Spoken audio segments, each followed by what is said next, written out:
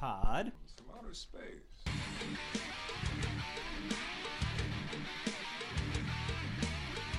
What the fuck is this shit? War games!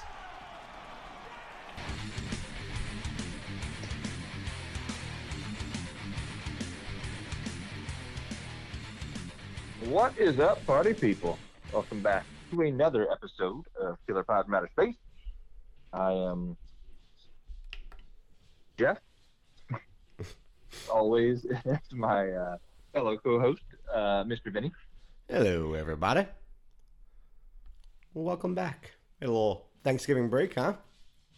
Oh yeah, Turkey break. Turkey And break. also with us, as always, on the Wild Turkey Long Branch hotline, we got Brother Pete. Hello. How's it going? Happy Thanksgiving days after Oh, yeah. early Christmas season. It is time for Christmas movies and sitcoms episodes. But with us on the other hotline, the Dutch Predator Whiskey hotline, is Brother Sean. What is up, buttholes? Bungholes. PP for my bunghole. How was everybody's Turkey Day? Pete, did you work? Yep. I always work on Thanksgiving. Get that money, right? Yeah. You know. How was Hey, how many Friendsgiving? birds did you say you cooked? I cooked 21 birds this year. God Mm-mm-mm. damn. You brine them? No, we don't have we don't have enough. Well, yeah, that's true. You need an ungodly amount of Space. space for that. 21 birds, 250 pounds of mashed potatoes, something like 40 pounds of butter. Mm-hmm. Friendsgiving, was that good?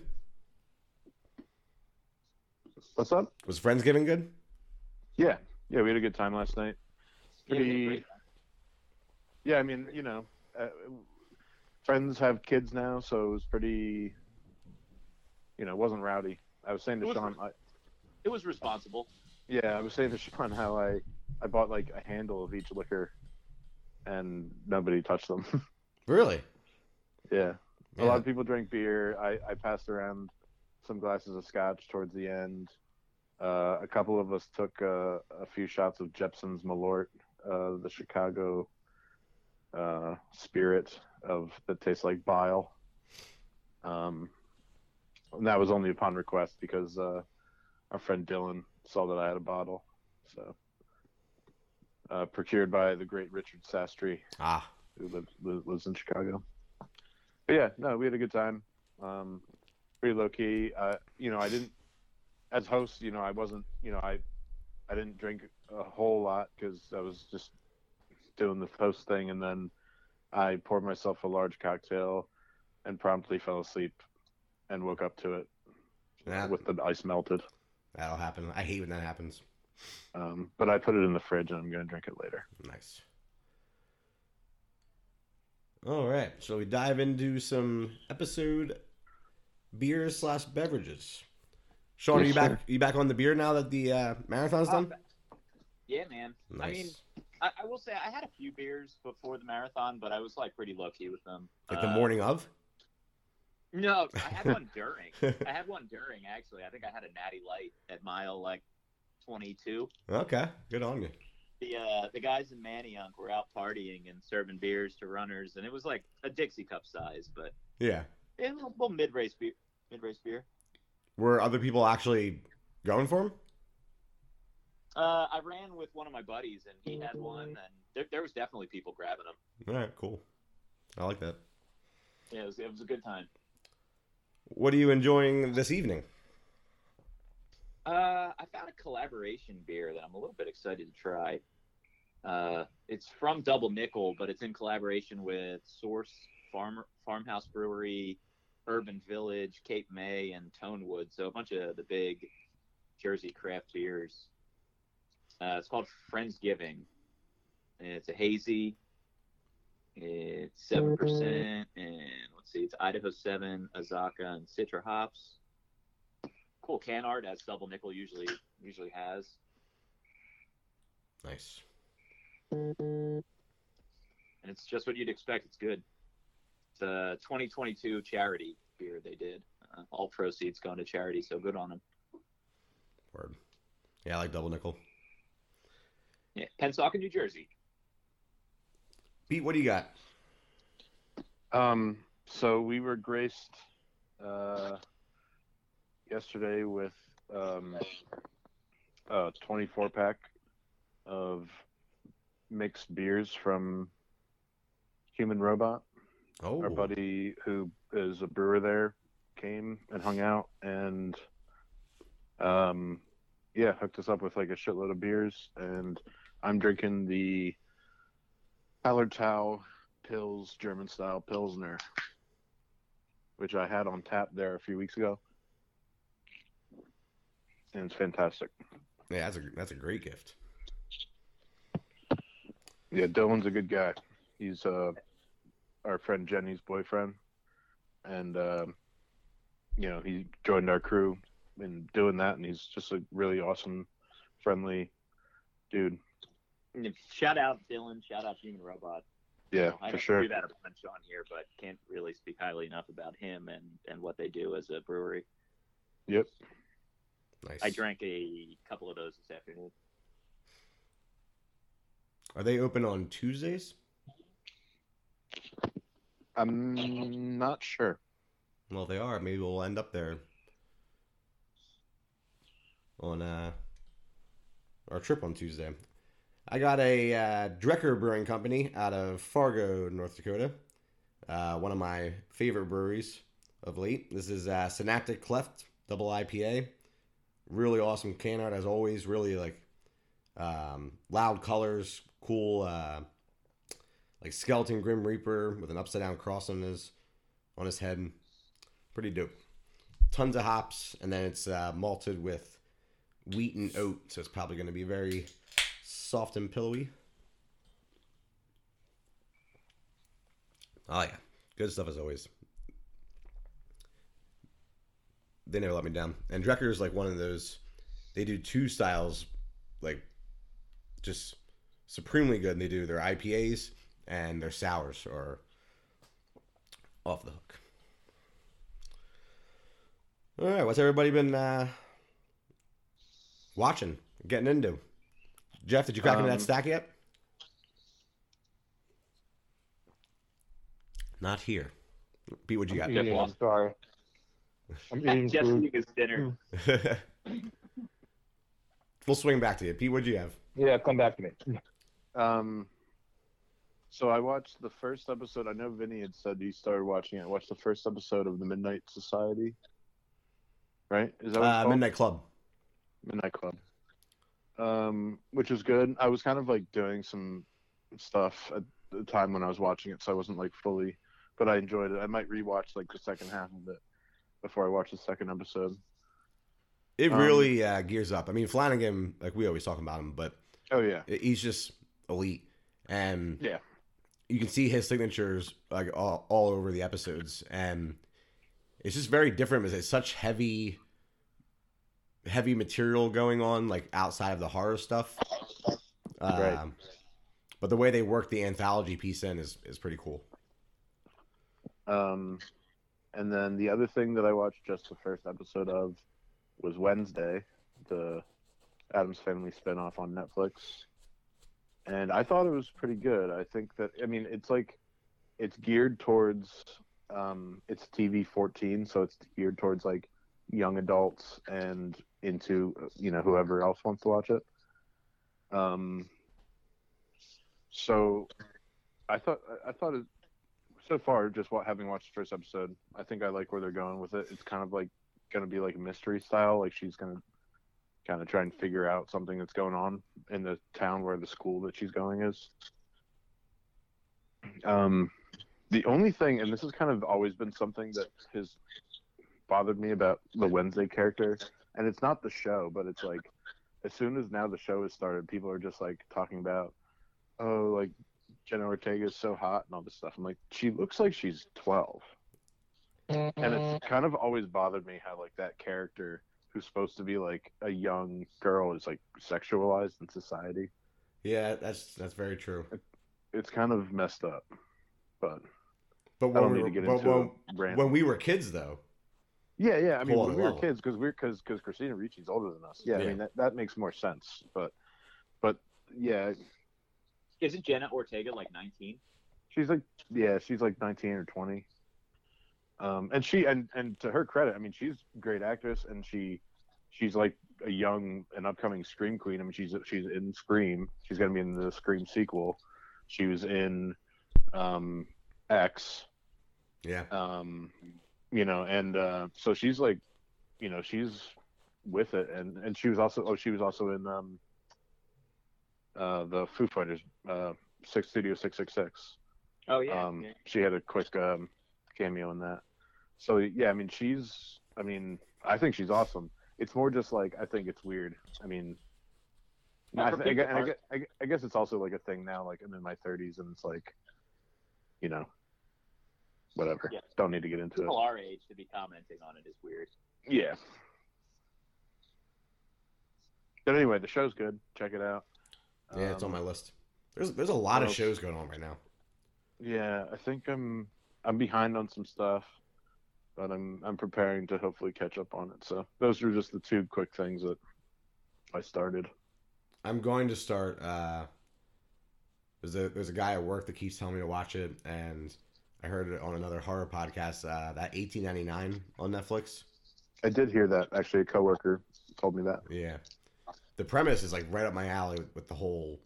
There's a ship and they hear a distress signal and they go check it out, and there's the other ship that's in distress is all abandoned, and there's only one passenger. But I guess it gets very, very trippy, Lovecraftian, weird. So we'll see. But people are talking about it, and it sounds like it's my wheelhouse. So I'm gonna watch that. Sweet. I'll be able to watch more stuff when I stop binging Peaky Blinders. I can't stop watching that fucking show. Oh yeah, I need to finish it. I haven't watched the last season yet. Yeah, I'm on 5. So good. I need to get back into that show too, because I really liked it, but Gia and I were at like different points, and then we're like, oh, we'll watch it together, and then you just kind of like fall out and never do it. Pete, I'll try to remember to talk to you about it when we go off air, but I had a similar reaction and experience to a part that I called you in during Boardwalk Empire. Oh, yeah. Completely freaked out. And Steph doesn't watch the show, so she just had to witness me yelling at the TV. But anyway. I was going to shout out a couple of graphic novels that I just finished that are in the horror subgenre. And actually, I just realized tonight, I don't know how I didn't catch it before, same author. But different comic publishers. One was DC and the other was Vault. So one was called the Department of Truth, and the first volume is very much just like a long introduction to what it's going to be. But it's so there's a shadow department of the government that handles keeping conspiracy theories as conspiracy theories, because the premise is if something is talked about as a truth in the community and population, it becomes a truth. So there's this department that has to keep people from believing conspiracy theories or making them become true. It's hard to tell where it's going to go in the first volume, but the artwork was super cool, and they dive into like a lot of the mainstream conspiracy theories in the first one. So I'm excited to see where that goes. There's like 4 volumes total. The second one I liked even more. It's called The Nice House on the Lake, and it is a dark, trippy story. Like, these people get invited to like a beautiful lake house, mansion that has everything you would need for a vacation. They get invited by their friend, and it's like a group of all of his friends throughout life. So his high school friends, his college friends, and then he calls them his New York friends, but it's like essentially his like adult work friends, and they're all in this house for what they think is vacation, And then like day 2 being there, they realize the world around them essentially ends like in a violent, horrific way. And they're the only survivors, and they were brought there to be the survivors and like live out their lives at this lake house unaffected by everything else that's going on in the world. And they're trying to figure out why they were chosen, and it gets into like aliens. It's wild.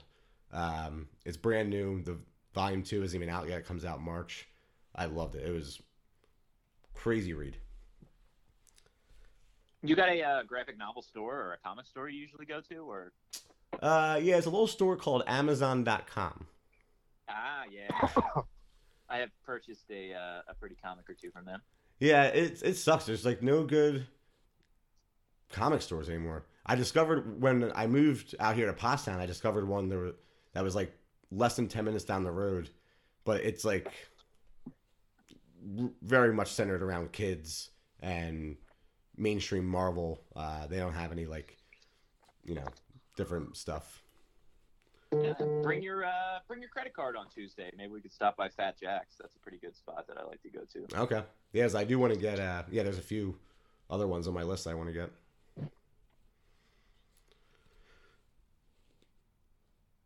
Jeff, still dining? I'm done. How's that Thank stack you treating very you? much. You've been. Oh my God. You've been buying, sir. I've been jealous. I know. I just keep buying more. It sucks. I just had to take advantage of the Criterion and Arrow 50% off sale just because, like, I was like, oh, I already bought some Criterion stuff, but now I want more. You might have to go to a I meeting. basically, I know. I watched Shaft finally, which is great. 4 stars out of 5, Okay. if I may say. But that's it. I haven't made a dent yet. Even in the previous stack? No. Oh That's man. it. Just it was brought to my attention that I have another copy of Wild Zero that was recently unearthed. What?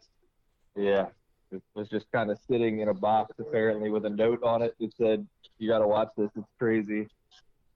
And it was Wild Zero. No, Hell yeah. yeah. You just gotta buy a bunch of food and weed and just lock yourself in. I think that's the winter plan. Like Yeah. after Christmas, like I'm just gonna be a hermit. I dig it. But I also picked up Bloodstick Psychosis, which is a movie that a mutual friend named Bruce Longo made. He's a Lancaster guy. He's a Philly guy. He just relocated to Lancaster. But I picked that up at the old Q-Mart mom and pop store. So looking forward to watching that. It's like a 90s straight to VHS filmed on camcorder kind of thing. So it'd be fun. You're gonna love the special features on that Blood Rage disc. Yeah, I'm pretty hype. I only bought it because I was always watching it via Shudder and the Joe Bob episode, but they took it down. So I was like, what the hell? Might as well buy it. 50% off. Oh, you haven't seen it before? Oh, I've seen it. Oh, okay. I'm saying, Well, yeah, I so usually watch it with the commentary. The commentary was so good. I'll have to. Did they play that one of the nights of Camp Blood? They did. I thought so. Well, that's I it. don't remember if we stayed up for that or not, but I do remember them playing it. Quick little music topic, social media related, which isn't usually our thing, I don't think, but it's been getting a lot of talk last couple days. Spotify has a thing going around where it uses an algorithm to look at the music you recently listened to and long-term listened to and puts together a massive 3-day festival based on your listening. And it's pretty hilarious how it all comes together. Accurate, but the mix is just pretty funny. And I already said I would throw, for my personal one, I would throw my life savings at going to this festival. Pete, you were saying yours was pretty good. Yeah, are we going over them? Well, not the whole thing. I was just gonna say my headliners and co-headliners. Yeah, go for it. All right. So day one, I have Cancer Slug headlining Oh, with. Oh, damn it, my screen closed. With the co-headliners of Rock Bottom, System of a Down, and Chevelle. Hmm. Weird. didn't know you were a big Chevelle fan. I do like Chevelle. I do. Gotta say. Day two is fire. I got Coheed headlining with Black Dahlia, CKY, and Despise Icon co-headlining. Wow. Day three, I got Alice in Chains headlining with... Damn, my screen. Cannibal Corpse, Rose Funeral, and Blink-182. That's an interesting lineup. Mm-hmm. Mine. Are you guys looking at 6 months or 4 weeks? I did 6 months. Oh, I didn't have it. Did it give me a choice? Yeah, it's 4 weeks, 6 months, all time. 6 months seems like a good Mine's time. 4 weeks. I can't imagine 6 months would be that different. Mine's not. Mine's not changing. His Oh, order. because my 4 weeks and 6 months is literally the same.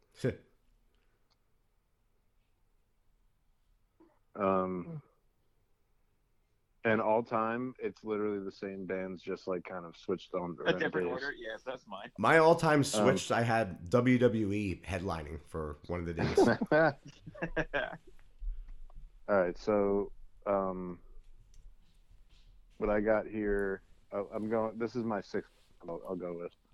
So first day headliner Coheed, support from the Wonder Years, Menzingers, Rock Bottom, Black Sabbath, Turbo Negro, and Lady Gaga.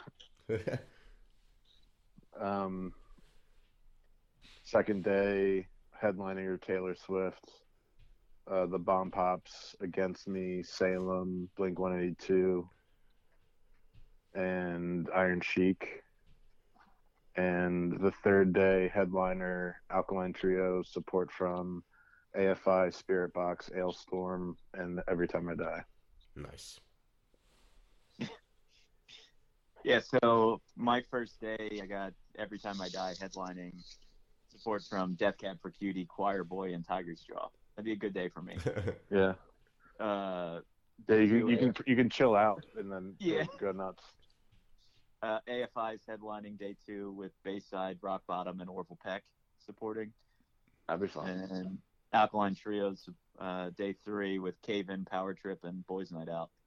Got a couple yeah. of reunions in there. Yeah.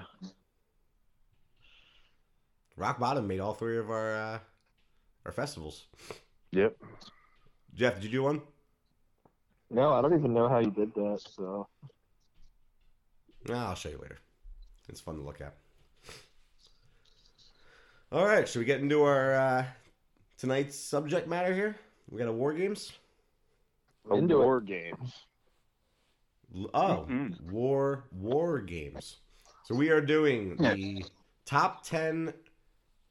What were we calling it? Post gunpowder. Yeah.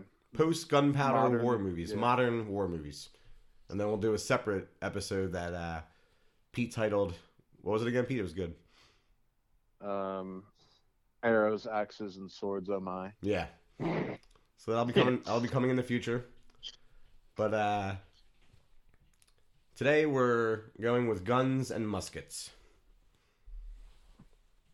All And right. bayonets. So it's and bayonets. So it's top 10. So that'll be the usual order: quantity over quality. Getting the bottom 2. Pete still holds the Money in the Bank, so kind of the loser of trivia gets no real benefit.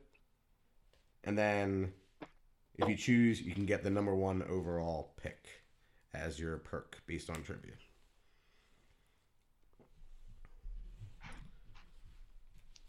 You got Are some, we ready for? you got some for my trivia trivia? fired up? I do. You going movie All right. trivia or just straight up like military history? No, I'm keeping it movie. No, maybe I'll swing one in there if I need to.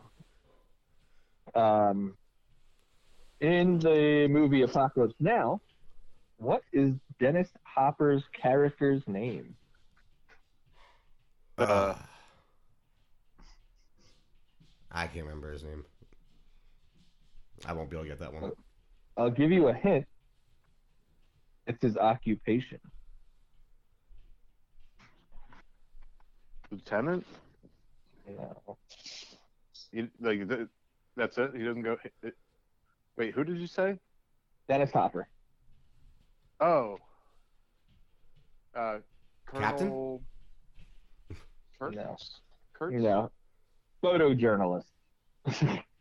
Yeah. He's not in the army. Oh, He's no. on Marlon Yeah. Brando's. Yeah. Okay. God, this is going to be a doozy of a list if you guys don't know simple ones like that. That wasn't that simple. That's obscure. All right. This one actually is simple. In Saving Private Ryan, why were they trying to save Private Ryan? Because all His his three other brothers brothers died. were already killed. Who was that? I don't even know who that was. Who said that? Definitely Pete. Was it Pete? All right. Peter, your choice. I'll take the 4. I'll take the quantity. What did I say that was? Hold on. Sorry.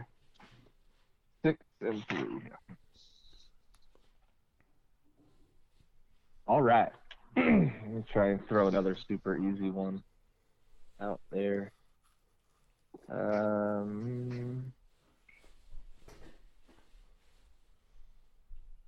Sorry, I only had 2 that I really thought of, and I thought you guys would get the Dennis Hopper one. Okay. In Full Metal Jacket, what is the war they go to? Vietnam. Vietnam. Okay, that's Vinny. Vietnam. What do you want there, Vinny? Well, I mean, I think we're gonna agree. I'll just go number 1. Whatever. I'll take the 1, Yeah. 1, 4, and 7 for you. Good on you. That leaves you, Sean. Yeah. You're gonna have to answer this trivia question, or I'm kicking you off the show. Oh, high stakes. It is. That'd be Fine, good. we got- Stuff. You got like Why does 10 he need to minutes answer? till the- Why does he need to answer trivia? Why? But I'm on a roll here. Okay, yeah, it's fine. I need to decide what my first pick is. Yeah. I don't know, man. Every time I get you with like a one I'm really proud of, nobody ever knows the answer. That was a tough one. I don't know the last time I watched Apocalypse. Wait, so what was his name? I was getting that. His name is Photojournalist. He doesn't have a name in the movie. It's just Oh. Photojournalist. Well, you should have said what was he credited as. I did. Well, not like I that. still would have but I known, said, but you know, No, 0% chance of getting that. he was credited as Photojournalist. that'd be a weird name.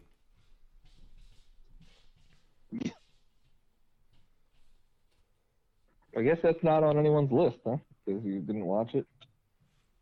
No, it could be on the list. Oh, it's on the list.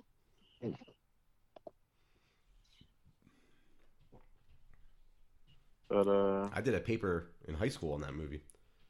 Really? The Redux, way too long. Oh, Too great. much. Too much. That whole like 4.5 hours. Yeah. the whole Playboy bunny thing. Oh, it's just such a waste of film. The the famous line is cliche at this point, but that Robert Duvall performance, it's brief, but it is so good. Yeah, I mean, Robert. Oh, Has you he thought- ever done anything bad? Nope. You talk about De Niro? De Niro. Yeah, De Niro when he says, "I love the smell of napalm in the morning." That's not De Niro. That's Robert Duvall. I thought it was De Niro. No. No, it's That'd be cool, Duvall. Well, De Niro's the one that like is all about surfing and shit, right? No, that's Duvall. Is it?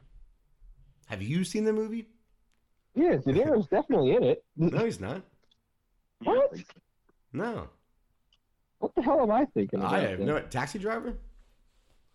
But No, I don't think I'm thinking about Taxi Driver.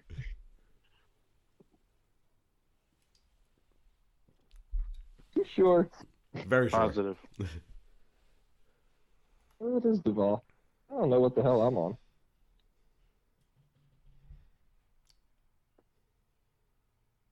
Yeah, he's like Right, he's okay. I don't know why in my head it's De Niro, but you're right, it is Duvall. I mean, it'd be cool to reshoot that scene with De Niro. De Niro was in Deer Hunter. Yeah, maybe I'm mixing stuff up, yeah. Because Hopper's in that too, isn't he? Yeah, Walken. Damn, I'm all messed up. Yeah, that one's Walking. Yeah. I'm all disjointed with your war movies. There's honestly too many to put on this list, so 10 is going to be tough. Yeah. Yeah, that's a lot. All right, Pete has given me his pick. And at number 10, from 2001, Enemy at the Gates. Ah, interesting. I didn't even think Well, of it's a this one. good. It's not like, it's not a top fiver, but I actually watched it for the first time for this list, and I really enjoyed it because it's got it focuses specifically on one thing. It's basically a long cat and mouse game, which I really enjoy in this scenario. I'm not really sure if this is based on a true story. I kind of feel like it is, but you have Russian soldier played by Jude Law, who is trained basically, and it kind of gives so it's it focuses on like the Russians in World War II, which there's just so much, like they were so underarmed, like that, like there's literally a scene where like they can only hand out one gun for every two people, and so they're like, if the person, and you run behind the guy, like kind of just like squatted down, and then if that guy gets shot, you pick up the gun. That's literally what they tell them to do. Yep. And just like so messed up. Battle of Stalingrad.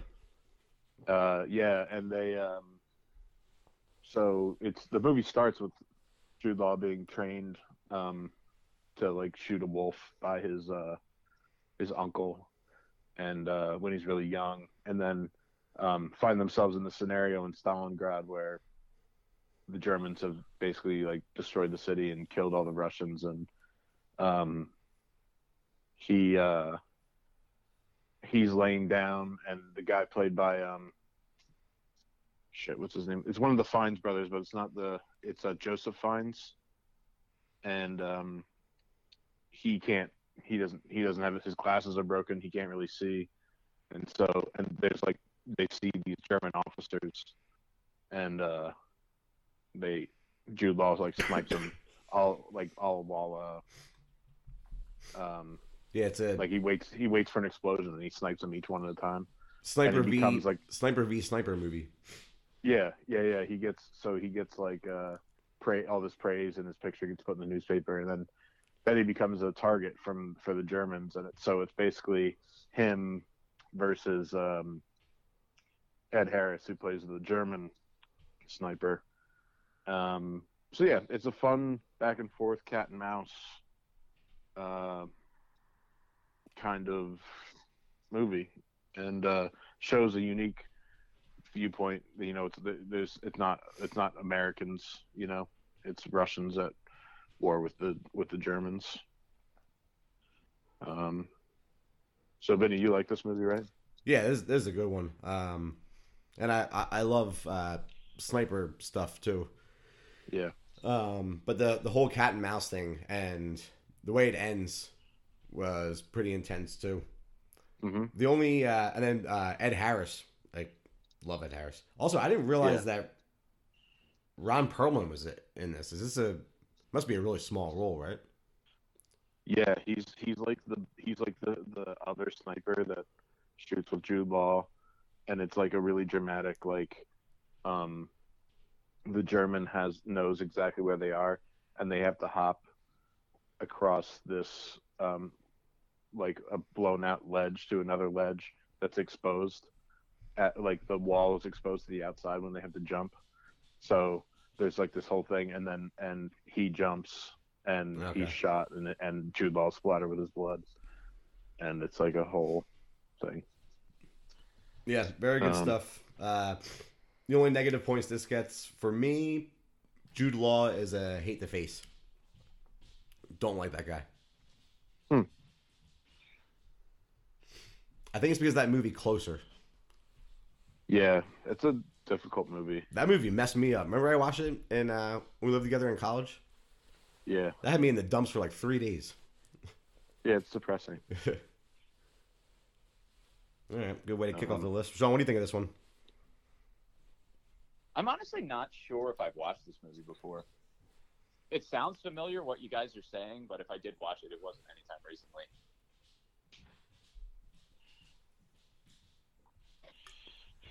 All right, I honestly, it's funny because there's another Jude Law movie I was considering putting on this, but I don't want to make Vinny too upset. Even though I'm not sure if he'll like my next pick, but this one's going back in time to the early days Oh. of gunpowder. Yes. It's not something I Oh. was expecting to see. What are you doing? Number 9. Meet again with Last of the Mohicans Ah, from 1992. Well, what do you think I was gonna say? I thought you were putting something else far too low. Oh no. So this movie focused on the French and Indian War.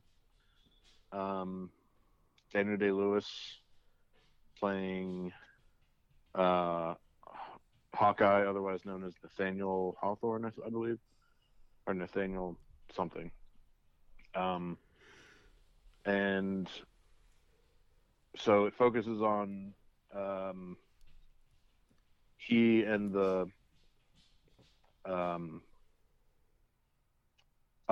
some other Native American travelers. He's an American who is, or a white American who was saved by Native Americans and raised by them, and they're protecting the daughters of some British colonels, and one of them gets kidnapped, and they have to go get her. And epic soundtrack score to this movie, like real, like pumps you up kind of soundtrack. And some really cool dialogue between the other Native Americans. I love the one actor, his name Wes Studi, who plays Magua, and he's the guy with the mohawk. And his whole thing is reason why he wants to kidnap the daughters is because the colonel, who he calls Gray Hair, killed his family. And so he has this whole thing that he's like, Gray Hair, I will kill your daughters in front of you, and then I will kill you, eliminating your seed from the world forever. It's just like, I don't know. Harsh. Cool, epic shit. Yeah. Lots of cool, like, running through the woods. Cool, like, you know, this is the kind of thing you're like, how is anything accurate? Like, you look at like how long the rifles are. They have like the Kentucky long rifles, and they're just shooting hot lead bullets with I don't know. It's a fun movie. I know we talked about it before, I think, on one of the year ranking lists. Maybe not what you would have expected, but I thought I'd pop it in at the bottom of the list since I could. Yeah, I respect that, especially with how we're trying to represent different wars here. This movie, I mean, I know it's widely loved and respected. It just doesn't grab me. It's not my bag. But I probably should give it a rewatch because I don't remember. I couldn't even tell you last time I watched you it. should. It's Yeah. fun. Yeah, this is classic. I'm not surprised to see you put it at the bottom of the list, Pete. I figured it would make your list, but I'm also totally shooting from the hip here with my picks because I have a long list and yeah, I don't. There's a lot of these I don't want to put too low, and kind of to like the point that Vinny's made on previous episodes. There's movies that I would rather not make the list than put too low. Sometimes, so yeah, that's this is classic Daniel Day-Lewis. yeah. Good film. All right. Does that leave Sean? Oh yeah, Sean is up. We're going back to 2000, Dark Horse 2001. himself. Black Hawk Down. Solid movie. Yep. I don't know if you guys were putting this on your list or had it higher or lower, but I would have expected it a spot or two higher, but again, there's so many movies that I love this movie. I mean, well, yeah, I do. ahead. But I just didn't put it on my list like very narrowly because it's almost a bit too procedural. I mean, this is a war movie. There's nothing else going on other than war. Mm-hmm. Yeah, and it's a brutal take on it, I think. Really shines a kind of a shade of light on the U.S. interfering in foreign countries' affairs.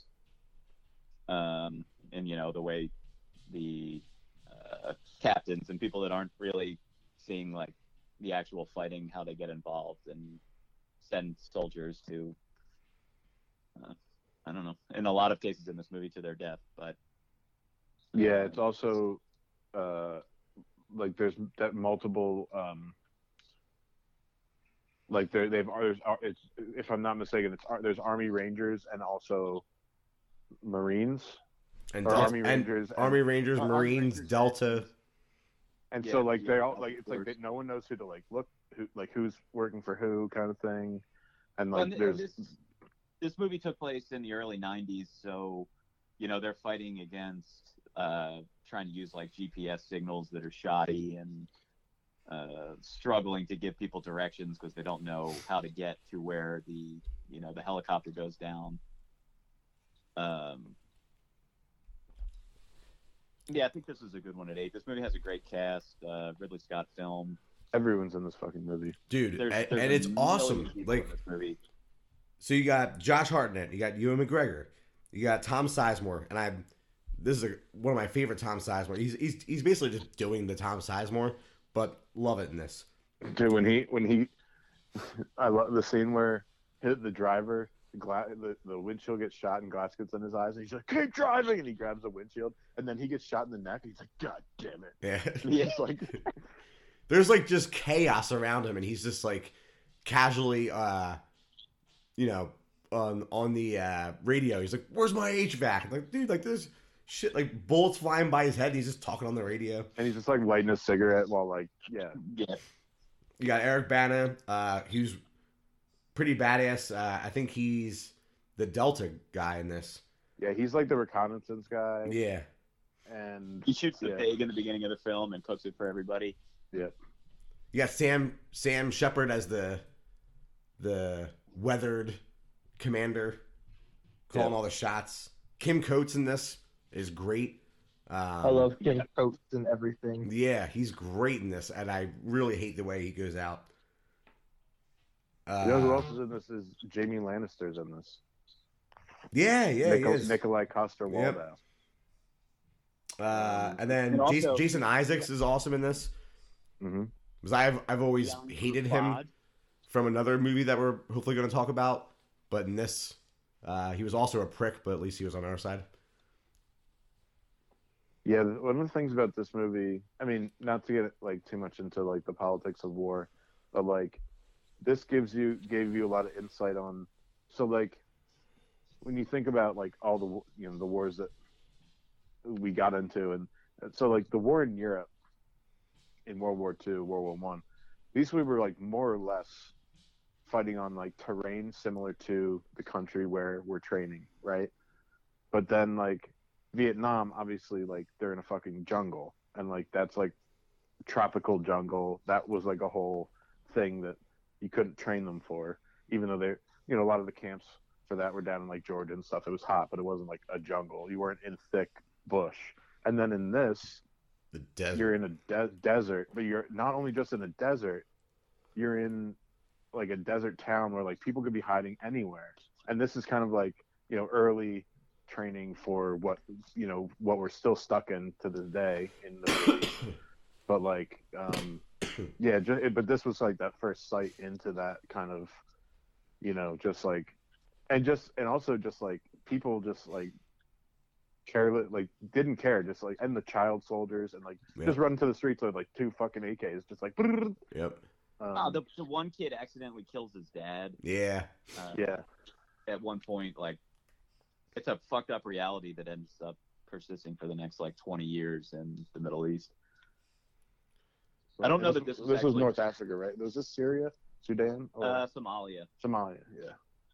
Yeah, I don't know if this was part of any particular war, just more of that Desert Storm kind of It was getting involved in countries we necessarily didn't. Peacekeeping. Yeah. yeah, it was us getting involved in a basically against a warlord because they were killing, it was mass genocide, and they were taking the shipments of whatever you call it, not NATO, but the UN. The UN was like shipping food, but then like the warlords were taking the food and like you know, choosing who got it and who didn't. I closed out IMDb, but the number 2 for the Somalians, like he wasn't like the top dog, but he much later on in his career, he's big time now. He's in a lot of stuff. And this, he was just, you know, kind of playing like almost like a Somalian extra. Yeah, good stuff. All right. I am not shooting from the hip. I'm being overly strategic.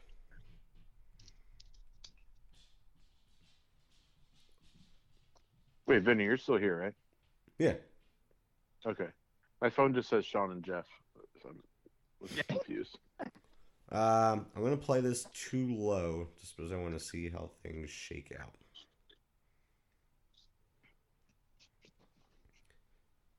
We're already at, it has to make the list territory. All right. Vinny's pick is now in. And he's going to a Vinny staple here, Mel Gibson. Number 7 is The Patriot. Mm-hmm. From the year 2000. I thought about putting it in. I love this movie. I mean, on my personal list, this is number 3. This movie, you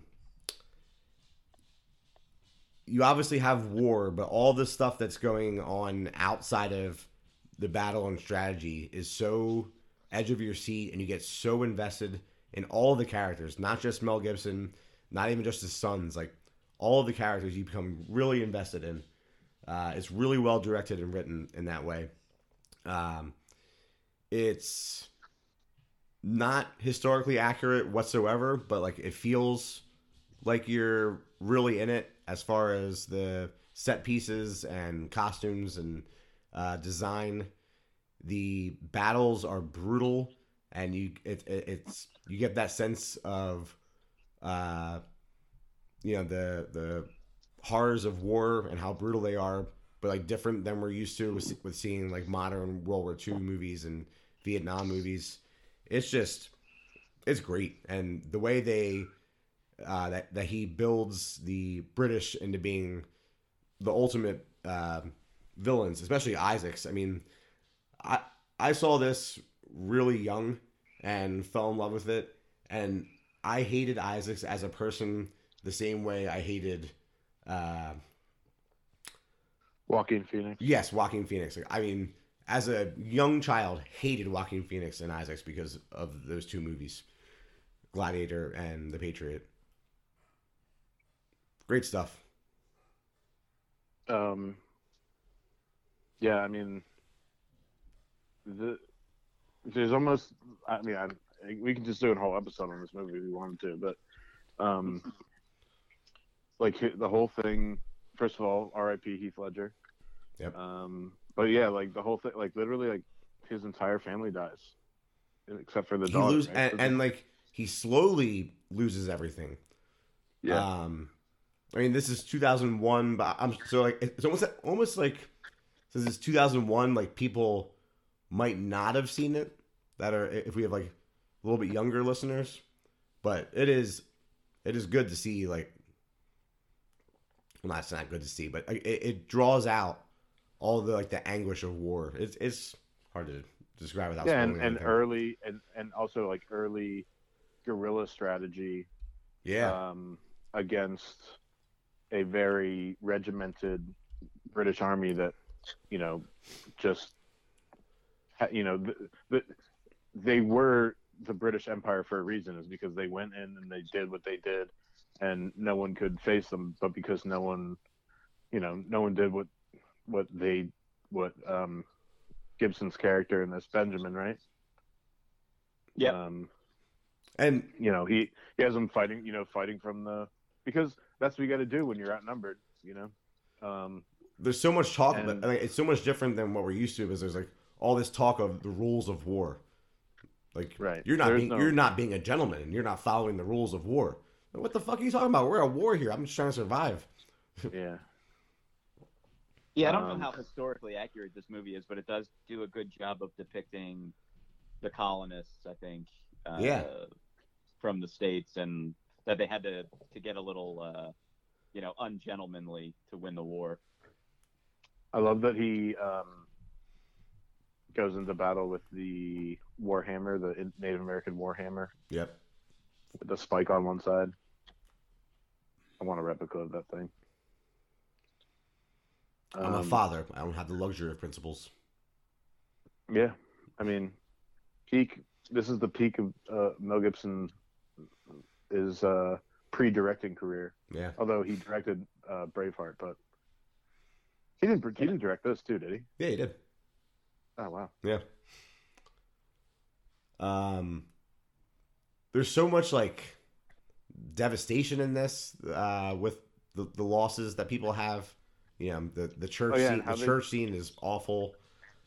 Can you imagine just like you're like, oh, the British come through your town, they just burn your town to the ground? Like back when that could happen? Well, and kill everybody you know. Yeah. but they put everybody in the church before they burned it, which that was not gentlemanlike and against the rules of war. And they kept coming down on Isaacs for being too brutal. How But when good is the- he in this movie too, Isaacs? How what? How good is? He's Jason Isaacs? great. You He's fucking- great. You just fucking hate him so bad. Yeah, I mean but he just soaks up every scene that he's in, and you're glued to him on the screen, and he just makes you hate them because he just acts it so well. Yeah, love it. Little low, but I just wanted to make sure it made it on. Glad I didn't put it at 8 and it got to go a place higher. All right, does that bring us back to Pete? It does. And I'm trying to decide between two movies. And I think I'm going to go with this one.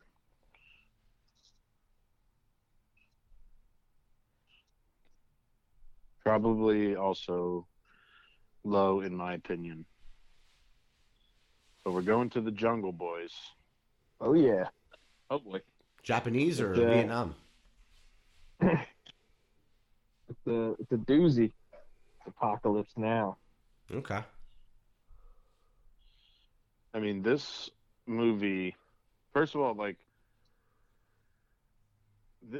this movie came out like 5 years after the Vietnam War ended. So, like, Oh, that's. probably a little, I didn't even think about that. Yeah, that's true.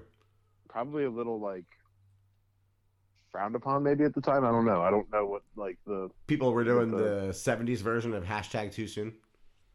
Right. But it's also it's a dramatization of a book but put into Vietnam. So it's based on fuck.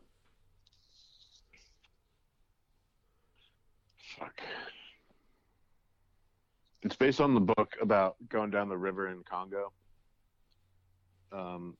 Into Darkness, something like that. Edge of Darkness, something like that.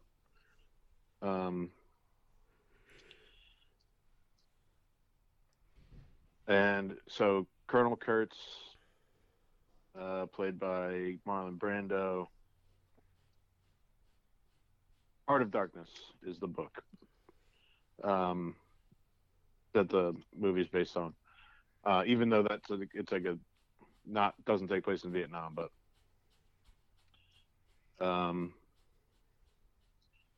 in the height of the war,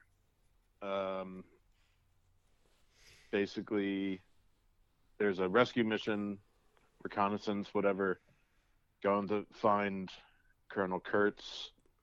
You got Martin Sheen as part of the gunner boat crew that's going up the river to find him. Basically, Kurtz has like joined himself into this tribe that like views him as a god. Yeah, he's gone like AWOL. And he's gone total apeshit. And like you don't know like if he's. I think the assumption is that he's probably like on LSD or whatever, because drugs were rampant in Opium in Vietnam. Lawrence Fishburne is in this movie. Yep.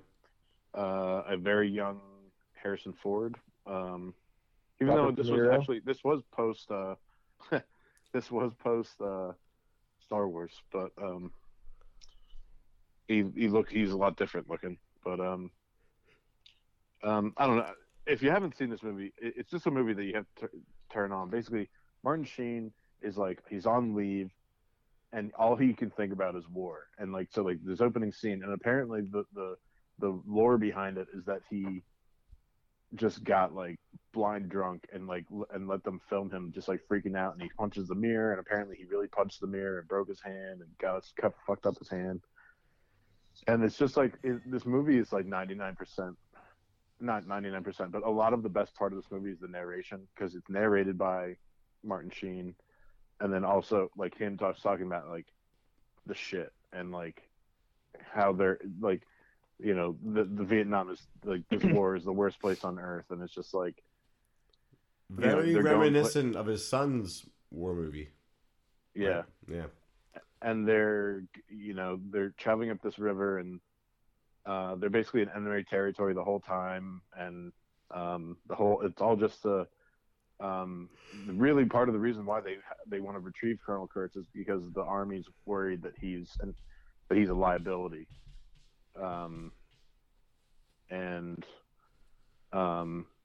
honestly it's 99. A lot of it is just how they get there. Like we were talking earlier, there's the epic speech. Robert Duvall is in this movie for about 5 minutes, and it's just but when he gives the speech about napalm, what it was like seeing the burnt bodies, but they didn't smell like burnt bodies. All you could smell was the gasoline and napalm, and it smelled like victory. And then goes into talking about how it's like the best surfing water in the world, but like they just have to be careful of the bombs, and like they show the guy like surfing, and then like an explosion goes off and he has to jump off his surfboard. Like, so yeah, I don't know. It's kind of a difficult movie to describe. I'm assuming everyone here has seen it, and it's just like a movie that I think everyone should see. It's like cinematically beautiful and well written, well narrated. Just crazy Marlon Brando quotes. I watched a snail crawl across the edge of a straight razor and survive. Kind of like crazy rants, and yeah, just like crazy all time. It's an epic, not just war movie. Yeah, it's probably it isn't my favorite on this list, but it's a cinema movie fans have to see this movie, and it's almost like a cultural thing too. Like you have to see this movie. It's important and so well done. Love it. But I don't recommend the Redux. That's too much. Too much. Too much, man. You took too much. Too long or what? Bitch, Yeah, it's like 4.5 hours. Mhm. Oh, man, I was struggling. It's actually the first version I saw.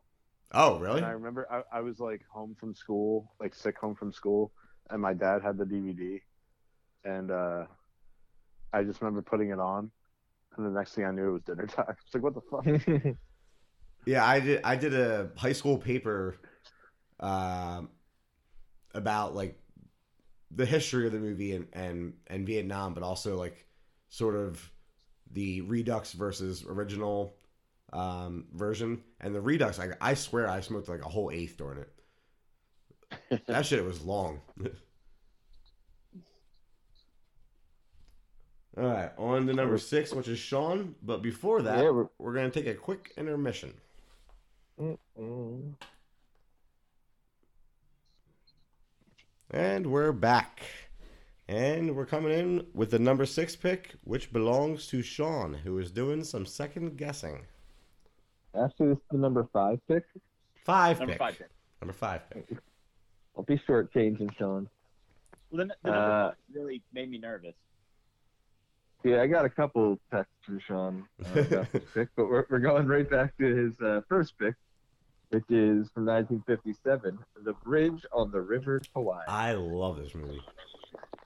All right, I was so nervous that you were gonna, not be into a pick from the 50s.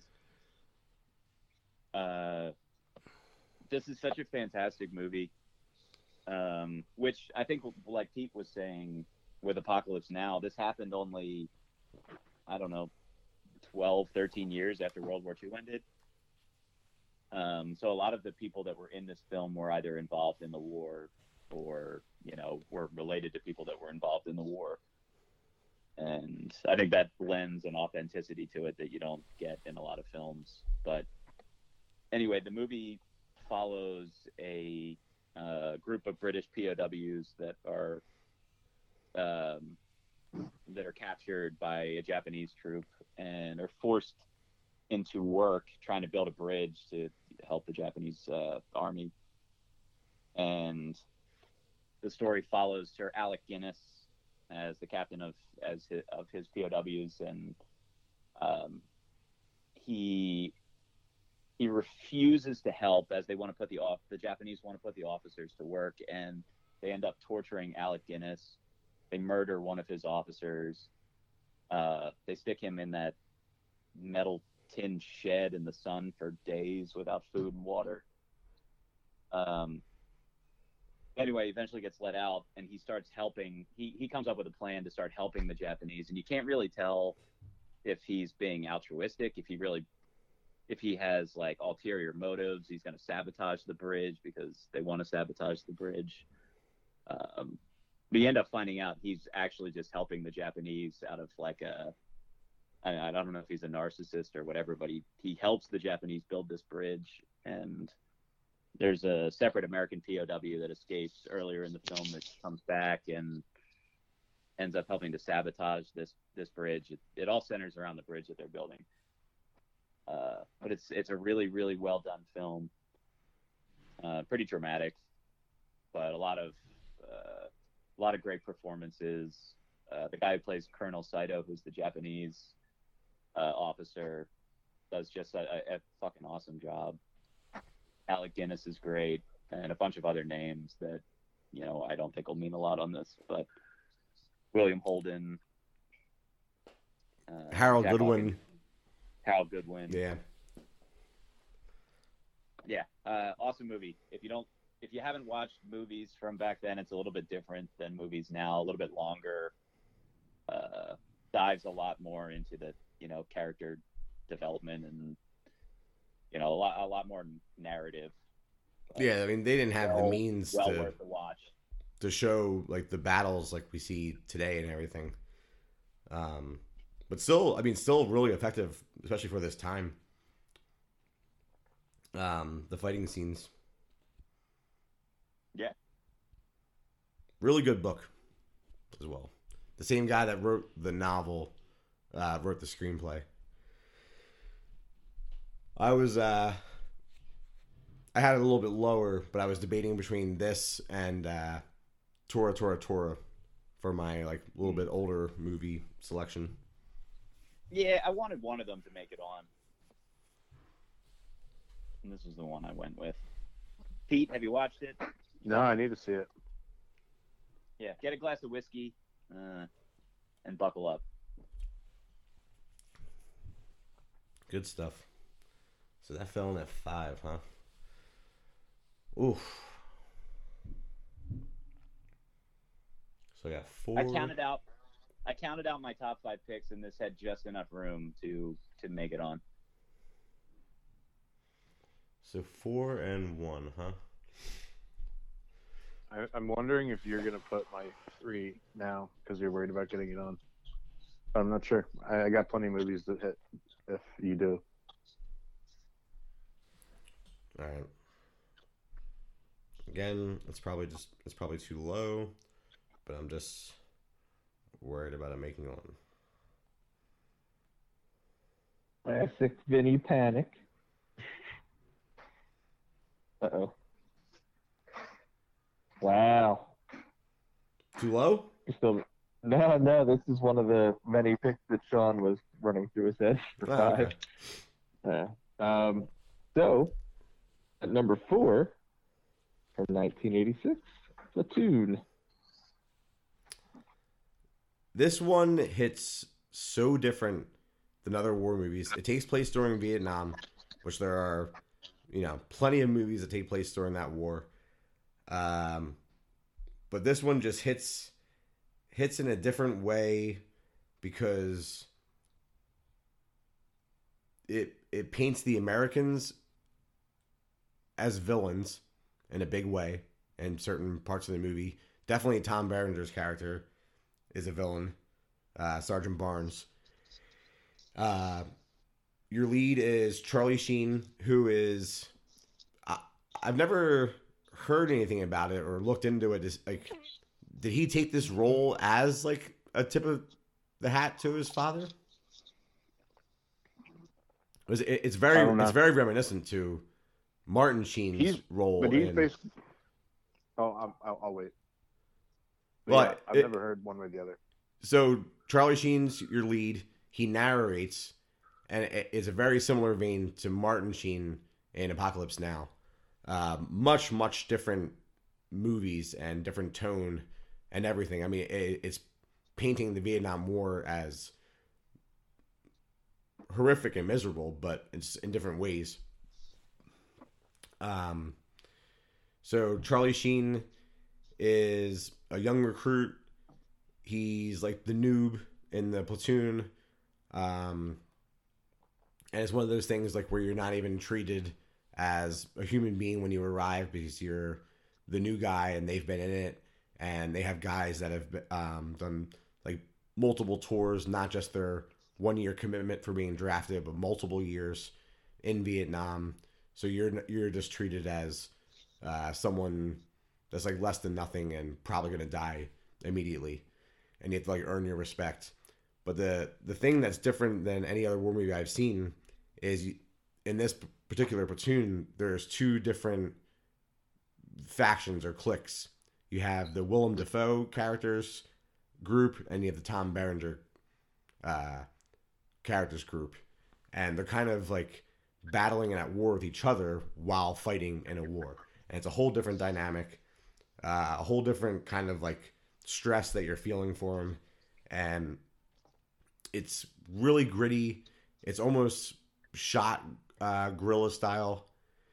You feel like you're in the jungle and in the bush with these guys as the audience, and you get invested with certain characters. And again, the cast is amazing. So like I already said, Charlie Sheen, Tom Berenger, Willem Dafoe, Keith David, Forrest Whitaker, Kevin Dillon, really young Kevin Dillon. John C. McGinley, who he might be my favorite in this because he's just so such a kiss ass to Tom Berenger and just says ridiculous things. I love John C. McGinley. Yeah, This is almost like an equivalent to Black Hawk Down in its casting. Like everyone's in this movie. Johnny Depp, really young Johnny Depp. I'm forgetting somebody. So Tony Todd. Yeah, crazy. So this movie is essentially based on Oliver Stone's experience in Vietnam, and I think that Charlie Sheen is more or less supposed to be Oliver Stone. Yeah, I forgot to even mention that Oliver Stone directed it. And we all know. I mean, Oliver Stone is always very political and statement and everything he does. Not only that, but like of all movies, like not that the movies that we are talking about like glorify war or anything, but there was wars like World War II where like fighting against the Nazis and like they're trying to like take over the world, but like there's no Vietnam movie that's like gives you any semblance of like that we're there for a good purpose. Yeah. Because we weren't. We stepped our foot in shit that we shouldn't have. Trying to play cop, and you know it sucks because so many people died for it. But so that's just like that. I'm just putting the general vibe out there of like no Vietnam movie is a feel good movie in any way, shape, or form. No, but other movies touch on it, but I think this one was the standout for like painting us as the villains, and like not just for being there when we probably shouldn't have been, but like just like what war does to you and what it turned these guys into. Being in that environment, turn them against each other, and Well, and then even what they were doing to the locals, just like out of fear and paranoia, and not knowing what's happening, what's going to happen, and treating that one village like that might be one like the heaviest scene in a war movie. When they go into that village, the only thing that rivals it is Tears of the Sun, which is a whole other separate village issue that they deal with. I mean, on the Vietnam subject, just because at this point I don't see this movie making the list. I mean, I could be wrong, but so like Full Metal Jacket, unlike this movie, like this movie's like a fully like dark.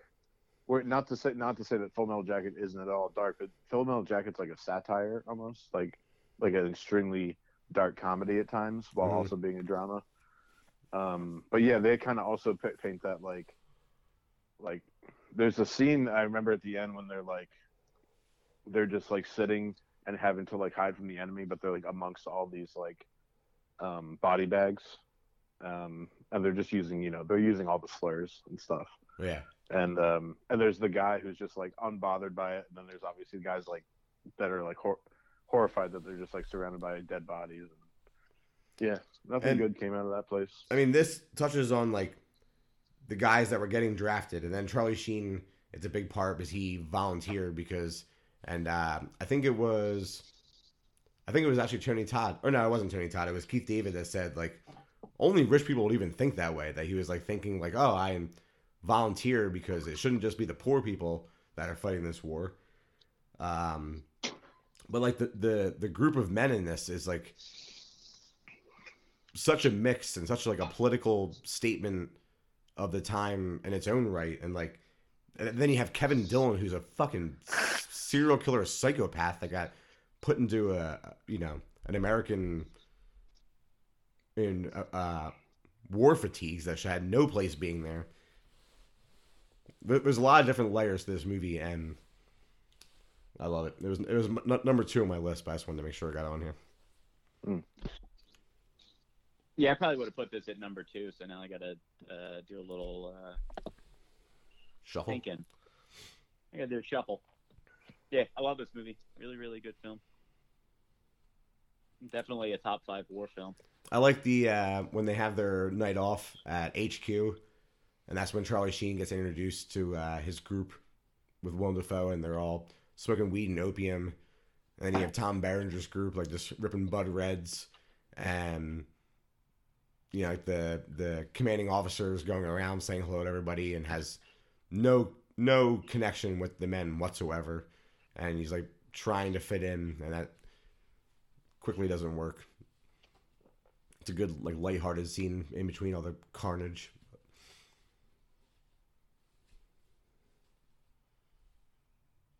Guys, ready to move along? Is the pick in? The pick is in. This is Peter. We're at number 3. A movie I don't think I've ever heard of, Lone Survivor, 2013. Okay. Number 3 though, Pete. Yeah. This movie fucked me up. Yes. And I'll have no arguments because Ben Foster's in it. And I think it's important because it's as modern can get, pretty much. I mean, even though it took place in 2005, but it's the same war that's being fought today, more or less. So this is based off of the true story and novel or biography, I guess, telling book by Marcus Luttrell, who is the lone survivor of this story, and he's played by Mark Wahlberg. And it's funny because I have like there's like 2 different versions of Mark Wahlberg in my head, and like he can be a great actor, or he can be like an over actor. Like I like him when he does like the comedy stuff. Like I think Ted, he's funny. And then some movies I think he's like a little too intense for the role. This movie he's like perfect, but it's also because he's supported really well by other great actors. Or he can be in The Happening. And it just like this movie I feel like gave me my first insight into something that I never knew all that much about, other than because the news doesn't cover these missions where it's like 4 guys going against 1,000, and like it's like this unbeatable odds, and you also like you have this a lot of Americans have this false idea of what Afghanistan is like. We all think it's just like this fucking sand pit, but no, there's mountains, and like it's like got terrain, and so the whole thing is you have Mark Wahlberg, Taylor Kitsch, Emile Hirsch, and Ben Foster. They're the 4 guys who are they're Navy SEALs, and they're sent on this reconnaissance mission to, of course the plan is that all they want is to get information and find out if this village they say that is at the bottom of this mountain really is where this like one of the most wanted Taliban leaders is. And so they get dropped off by a helicopter at the top of the mountain, and they have to slowly make their way down. And as they're going, information is given to the Taliban that someone was just dropped off at the top of the mountain. And so they start making their way up as these 4 guys are making their way down. They're literally going against a small army. And there's just points in this movie where like these guys are like, they're shot, they're like, they have like broken bones, and they have to like, and they're looking down a ridge, and they have firefight behind them, and they just like look at each other and kind of shrug and like, all right, and they just have to jump, and it's just like, and roll down and like tumble down like a mountain. Yeah. And like there's a scene, and it's Ben Foster, and he's literally stopped by a rock, and the thud that it makes, even though I know it's a movie, it makes you sick to your stomach. And because that like this is the shit that someone's been through. And there's the whole thing that like slowly over the 2 hours or whatever this movie is, Wahlberg has to watch his 3 brothers die, and he has to leave them behind in order to survive and also complete the mission. Because what he ends up doing is he ends up getting to the village, which is a peaceful village where there are Taliban people, but it's been overtaken, and the Taliban is like chopping off arms and shit, trying to get information, and he's taken in by this guy who hides him, and it's a guy and his daughter or son. I can't remember if it's a boy or girl. And the guy risks his life to keep him safe, and eventually smuggle him out. They somehow get information to a small military force that can come in and clear the Taliban out and get Mark Wahlberg out. But it's just like, it's a brutal watch. There's also an entire scene where, like, because you see in the beginning when they're still at base camp, like there's this young up and comer promising soldier that, like, you know, is all like wants to go on the mission, but you know they won't take him because he's too green. And then like after they know that these guys are in a big firefight on this mountain, they send a helicopter, but it doesn't have Black Hawk support, and literally a fucking guy comes out with an RPG and blows up the entire helicopter full of like 20 soldiers. And it's just like, it's this whole movie's like a downer, but like it's important. I feel like it's important to watch because, you know, it's what's going on now, and you know, guerrilla warfare. It's like there's no phalanx anymore. There's no you know, military order of how that you know, everything is just like there's order until you're in the shit, and then you're just fucking running for your life and shooting, you know. So it's just a crazy movie about something that really happened in Afghanistan. And I 100% recommend it to anybody who hasn't seen this movie. Yeah, it's really good. It's like Pete said, very heavy. It almost hits you a little bit harder as the audience because of them being SEALs. You're like, oh well, they're the elite, like, but getting put in the positions that they are, and like the disadvantages, like it's crazy that they even took out as many Taliban as they did with just the four of them. To that point, though, they are the elite. They're 4 dudes, and they each kill like hundreds of people. Yeah, you know, because like their weapons are more advanced, and their training's more advanced, but you know, they're not on the home turf. Yeah, you know, and they're trying to get down the mountain. And that's really where the people are coming from. So they don't know what they're getting into, but they know that they can't go back up because they're surrounded on all sides. Mm-hmm. So, with my bias aside, I really like Ben Forrest in this, and the way he goes out is like, traumatic. Yeah, it's brutal.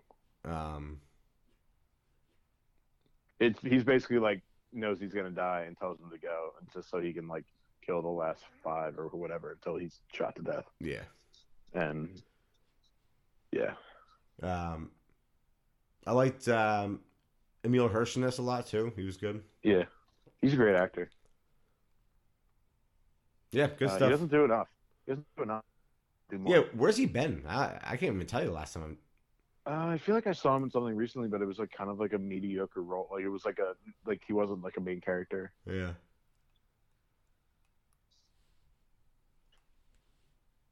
All All right. Shawnee? Sean's up again, more confident in his pick this time. More but less. This one's gonna be a lot of numbers. At number 2, it's 1917 from 2019. Okay. So this wasn't really the movie I wanted to put here. I was planning on putting Platoon. This is a great movie, though. We didn't put a World War I film on this list, so this movie is perfect for this. This was a one-shot film, or supposed to be a one-shot film that followed 2 young British soldiers that are trying to deliver a message across no man's land. There's some aerial reconnaissance that shows the German military is retreating from villages, and the British forces are getting set to advance. And they get word that it's not really a retreat, it's actually a withdrawal, and they're setting up to like flank these forces. and they're sending these two guys to try to get word to the forward forces that they're about to walk into a slaughter. And it follows them crossing no man's land and through bunkers and trenches, and they end up crossing. Well, I think once they get across no man's land and get through an exploding bunker, they end up, at a farmhouse where there's a plane that's shot down, and these two guys, young and naive, end up saving a German pilot. I forget what the two guys' names are. It's Schofield and Blake. Schofield convinces Blake, I think, or one of them convinces the other to go get water for the German soldier, and Blake ends up getting stabbed and murdered by this German pilot that they just pulled from a burning wreckage. This movie does a really good job of highlighting how fucking terrible World War I was. And, what these soldiers lived through, because these two guys basically walk through all of it, and you follow them, you're there with them. Yeah, it's really like the camera right over their shoulder the whole time. Yeah, really interesting film in that way. The plot is not probably the best. It's a loose plot, really. The one soldier's brother is in the forward set of troops that they're trying to save. So, they try to make it a little personal, but the stuff that they do show about the war is well worth watching for this film. Yeah, it's like a different glimpse into war. There's not many World War I movies for some reason. Or just not nearly as many as there are Vietnam and World War II. And it really shows you how awful it was, like, in the trenches. And then the whole no man's land thing, like, they paint that just as, like, a horror show that they have to cross this thing. And it's so deadly and terrifying, and they have to walk across it. And I also had this on my list for many reasons, but that final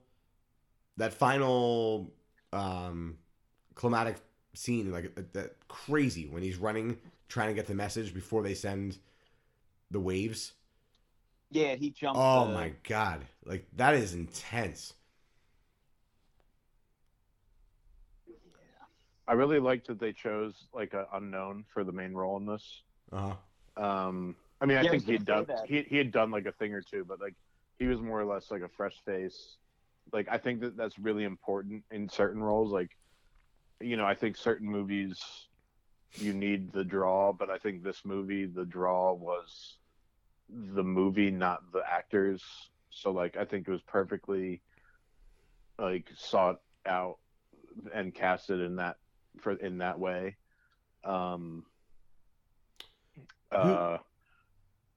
Who ended up being the actor? It was someone big time that he was finally delivering the brother. message. Yeah. No, not the brother. He was like the commanding officer that he was giving the order to stop the wave. Was it Sean Penn? No. Benedict Cumberbatch is. Yeah, that's who it was. That's who it was. Yeah, I remember it was very clear because he was like all those the soldiers that were like about to be sent out were like pretty clean and everything, like because they had been like held back for a while, and then this guy who's just like covered in like soot and like grime and grease and gunpowder, like obviously looked out of place. Yeah, he was like running through wave one, and they were all charging, and he was trying, as he was running, like trying to tell them to stop, and there's just chaos around him, explosions and people dying, and then like wave two's about to go, and that's what he was trying to get them to stop before wave two went, and thousands more were killed.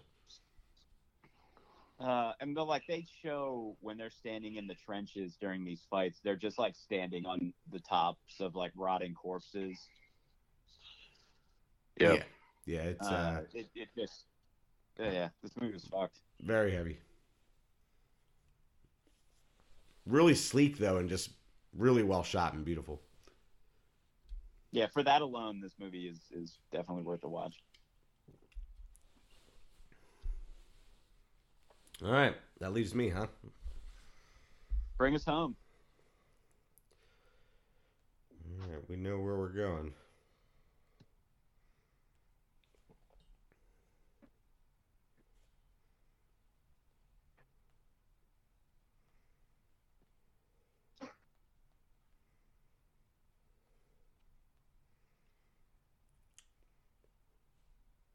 Man, for saying you know where we're going, it took you long enough. Well, a little gem I like to call Under Siege. Yeah, right. I'd throw my phone across the room if you did that. What's that? That's a war I don't care. You would try. We discussed that when we thought you were pooping. Like, wait, there's no movies with Steven Seagal at war, right? I could have gone Windtalkers. We talked about that last night. We did. We talked about Windtalkers last night. Are you ready to hear what number 1 is? Ready. All right. It is Saving Private Ryan. What? Not Saving Ryan's Privates? No, that's one of my favorites, though. Wait, is this what you guys were thinking? Yes. Yeah. Sean? Oh, okay. Yep. This movie is a masterpiece in every way, from a master genius auteur like freaking Spielberg. Like, this movie, Tom Hanks, which before this I would have never thought of him being still having like the Tom Hanks charm, but being a badass leader of a war squadron. Like, I mean, never would have thought it, and Tom Hanks nails it. The opening scene alone, for the depiction of D-Day, would put it at number 1 in this list. Dude carrying his arm or leg, but like, dude. The guy laying on the beach yelling "mommy" while he's like his guts are in his hands. Seared into my mind forever. Yeah, like, I'll never forget that. Even when they were unloading off the boat, and like they're in the water, and just the 50 cal bullets like hitting all around, and just bodies floating and sinking. And what really hit me with that was, I don't know when the interviews were happening, if it was like special features or just after, but like World War II vets that were there during D-Day were saying how accurate this movie was in that scene, which is horrifying. Yeah. That there was like no dramatization. Like, that is what happened. The ocean literally like was washing up red with blood for like days. Yeah. Just unthinkable, but so well executed by Spielberg, and the intensity of it all, and making the audience feel like they're there. And again, how horrific it was. But then when they get off the beach, and it starts getting very tactical and procedural with how they, Tom Hanks' group gets out of there and through the bunkers, felt like a little victory in itself. Except for the one guy. This is another. Like, there's so many deaths in this movie, but it always sticks with me where he catches the bullet to the helmet and takes his helmet off to look at it, and the guy's like, "Oh man, that was close," and then boom, bullet to the head, dead. So we mentioned it in trivia. The whole premise is Matt Damon is with his squadron out in Normandy somewhere. They can't find him. They don't know where he is, but they send Tom Hanks and his group out to get him, because it turns out his 3 brothers were killed elsewhere in the war, and they wanted to send him home so his mother didn't have like a total loss of all of her children. So there's a lot of like drama and angst within the group, like, why are we risking our lives to save this guy? And Tom Hanks like sticks to the, we're following orders. We yes, we're saving this guy, but it's what we're supposed to do. And then once they finally find Matt Damon, Private Ryan, there's a little bit of bond formed, I guess, in a weird way. But like, it's still all that tension of like, why are we doing this? Should we be risking our lives? And then ultimately, like, I mean, if you haven't seen this movie, where the fuck have you been? But like, all of them essentially give their lives to save Ryan. Matt Damon's performance in this, not good though. That's the only blemish. is Matt Damon's performance. I have to say with that, I don't really have an opinion one way or the other about Matt Damon's performance, but what I have to throw like kudos to is that like Spielberg. I'm sure you guys know this. I'm not sure if listeners know this, but Spielberg like specifically, so like all the guys who were part of the mission that had to go find him had to go through like a basic training style training, and Spielberg wouldn't let Matt Damon do that. And when all the other guys had to like stay in like encampments or like in less than ideal scenarios, he was staying in a hotel, and they did all this stuff To build that contempt. resentment. Yeah. Yeah, and to build that resentment because you know all those guys' opinions were like, why are we risking our lives to save this one soldier? And again, if you haven't seen the movie, it all comes down to General MacArthur and his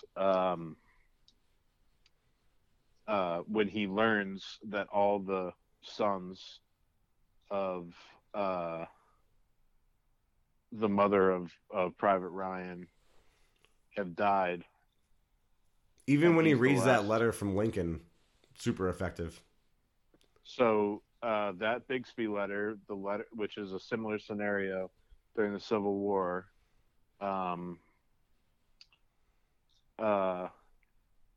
written by Abraham Lincoln to a mother who lost all her children. So that scene, which is like amazing scene, that actor who plays the general reading the letter is my friend Rose's grandfather, Harv Presnell. Oh, really? And so like I always have a special place in my heart for any of his movies. I mean, he's never like a main guy, but like he's always in these like epic roles. He's also randomly the guy who's frozen in the guy who in Out Cold, that movie, who's like frozen at the end. But no, he's just like fantastic. And like that role, I mean, that's cool. They got to play. I mean, he's dead now. He's dead now, but I mean that role is just so epic, and that scene like brings a tear to your eye. You can't watch it without, Yeah. you know, so yeah, so but like mad respect for the directing of Spielberg for doing that to like cause contempt between the actors and like you know, and it's just such an emotional movie, like the whole thing with, you know, well, yeah, I mean, Tom Hanks like make your life worth it, you know. Yep. That whole scene, and the fucking Vin Diesel. Take the letter to my father. It's got some blood on it. Yeah. Like, holy shit. Like, yeah. I have this memory of this movie. The first time I ever saw it, there was some like special showing. It must have been either on the anniversary of D-Day or Veterans Day or Memorial Day. I don't remember exactly. It was one of those dates. And one of the major networks was showing this movie uncut, like unedited in its original format. Like they showed the warnings before and everything.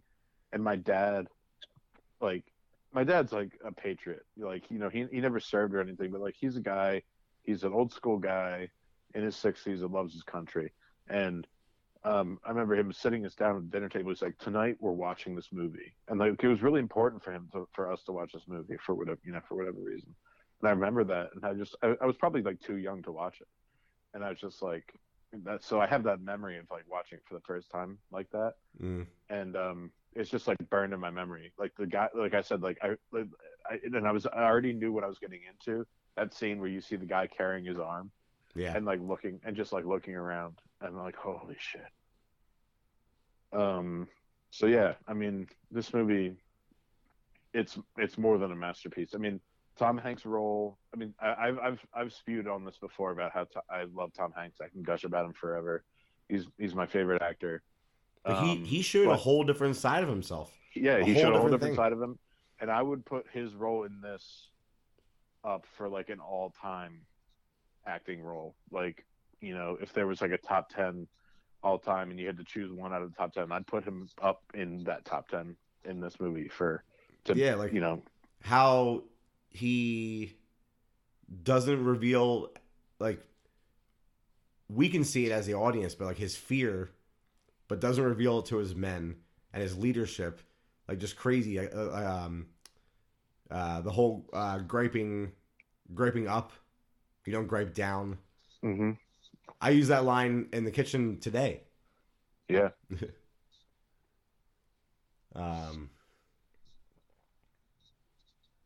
What else do I want to say about this?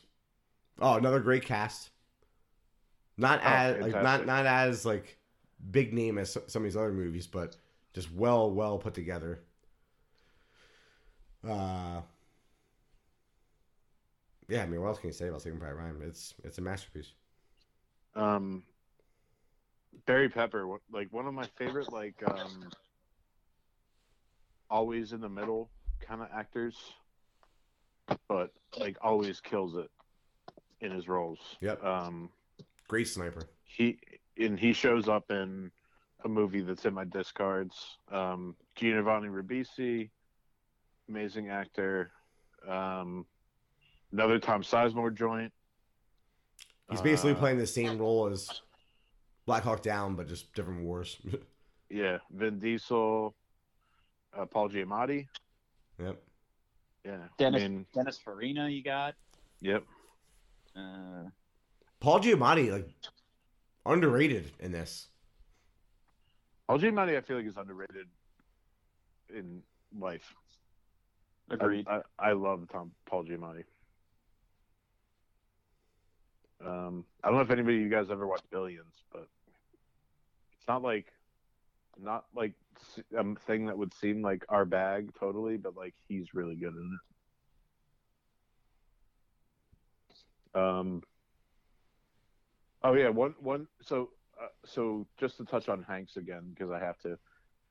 So like he's like I think part of the reason why he was able to get this role, and I don't know at what point someone like him has to stop reading for roles, and then until they're just like offered to them. Maybe this was still at a point in his career where he had to,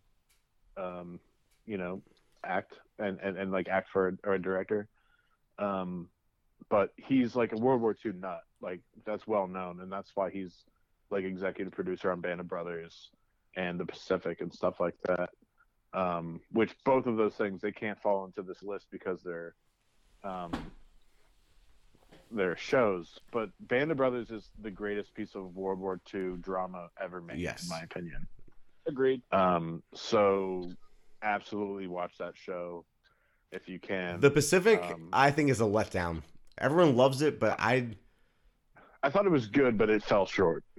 And it's a shame to say that because it's just like it's a piece of history. It wasn't.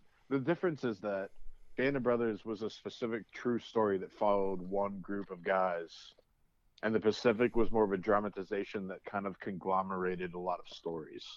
Yeah. There was just too much off the battlefield too.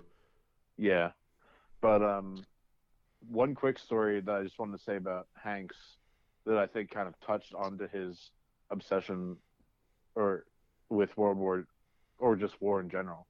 But I listened to him on a podcast talk about when he used to be a bellboy at a hotel, meet you, grab your bag and stuff. And he had another guy. He was young. He was like 18, and he had another bellman that worked with him that was much older. And he was getting ready. He said he was going on a trip. He had asked Hanks to cover a couple of his shifts. And he said, "Oh, so where are you going?" He said, "Oh, I'm heading over to France." And he said, "Oh, okay. Like, what are you doing over there?" And he said, "Oh, some of my friends and I are going. We're going to meet. We're going to see some friends that, are over there." And like over time, after talking to this guy, he realized what he was saying was that he and other soldiers that he served with were going over there to see the graves of friends that died in Normandy that didn't make it back. And that's just like, holy shit, like, it's crazy. Yeah. But yeah, I mean, war's real. This shit, it's all crazy. Very, very good film. All right, I think that's a tight little list. I think we covered it all. I'm happy with it, and I didn't have to use the money in the bank. Yeah, when are you gonna break that thing out? Well, no, I was saying earlier that I wasn't gonna use it. Like, there was no movie that someone was gonna say that I hated. There's no war movie that I can think of that I hate. But it was only gonna be if there was a movie that I thought had to make it on. It didn't, and I don't really feel that way about this list. So. Yeah, I mean, obviously there's a ton of discards, but that's expected. Oh yeah. With discards, huh? I was gonna say, I feel like we did a good job covering multiple different wars and a lot of different aspects of them. Yeah, we only skipped Civil War, which I think my movie would have been Glory if we were gonna do that. Yeah, I think Glory. But we've talked about. But we just talked about Glory recently, so. Yeah. For a current modern war, I was hoping to getting on the list was the Hurt Locker. Yeah, it was on my list too. High too. Yeah, high. I had it at 4. Great movie. I mean, and Jeremy Renner's like performance in that is just top notch. Yeah. The way she cleaned American up at Sniper. the Oscars. Yeah, that movie did clean up at the Oscars. Yep. American Sniper, I had on my list. But like, I wasn't sure where to put it. If you've seen it, it's like a good movie, but it's like super also fucking depressing and like. It missed my list, especially with like how a lot of truth came out about the real life guy after the movie came out. Yeah. I was like, eh. So we were texting back and forth, trying to decide like what constituted a war movie, and so like Schindler's List was the reason why I was asking that question. I was thinking maybe you were talking about Zero Dark 30. Well, I think, did I use that? Is that the one I used as an example, or did I use something else as an example? Maybe use that as an example, and that's why I'm thinking of it. Okay.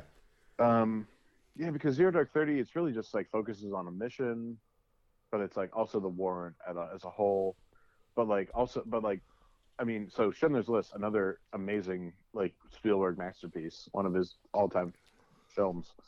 But obviously it takes place during a war, and it's all about saving these prisoners of war, not even of war, just like people who are like captured and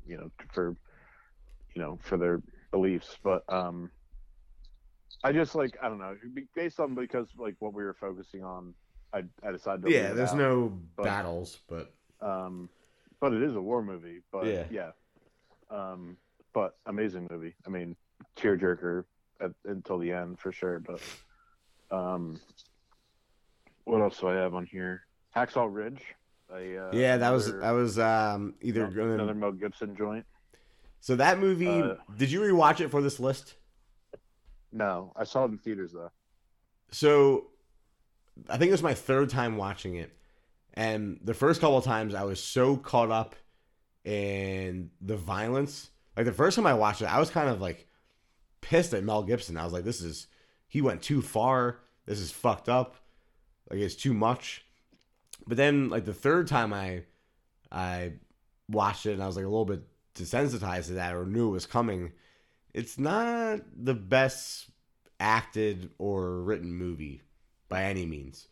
Like the battle scenes are pretty cool, but all the stuff in between is pretty rough and doesn't hold up well. But those battle scenes are crazy. Yeah, I've only seen it the one time. Yeah, I mean, I think a second time you would still enjoy it. Have you guys seen the movie Jojo Rabbit? Yes, I love that movie. I didn't even I didn't even think of that. On this list. That's a great movie. So it was on my list. I would have put it in low, but just because it's not like super war, but it definitely is. Yeah, I wasn't even Hitler Youth. comedy. Really fucking good movie. So if you're listening, watch Jojo Rabbit. It's funny. It's really sad, but it's funny and sad, and like yeah, it's all as about funny as Hitler the movie Youth. about Hitler and World War II can be. yeah. And if you're listening and you watch the show or like the movie What We Do in the Shadows, it's by the same dude, Taika Waititi, who also directed Thor Ragnarok and Thor Blood and Thunder, whatever the new one is. So that has a lot of heat, or has a lot of push behind it. It just so happened to be made before he did all that shit. So check out Jojo Rabbit. It's an epic. Great movie. Not epic. It's just a really fucking good movie. Also another movie with an awesome cast. Yes. And then the last movie, although I could talk about a bunch more, that I considered putting at my first pick was Overlord, because it's also a horror movie. Yeah, it's a horror movie.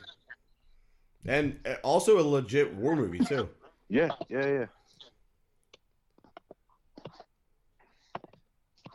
Sean, discards? Let's see what I had written down. Full Metal Jacket, which we kind of touched on. Mm-hmm. I've not rewatched. I watched the remake of All Quiet on the Western Front. I think I talked about that the other day. Yeah, I still have to watch that.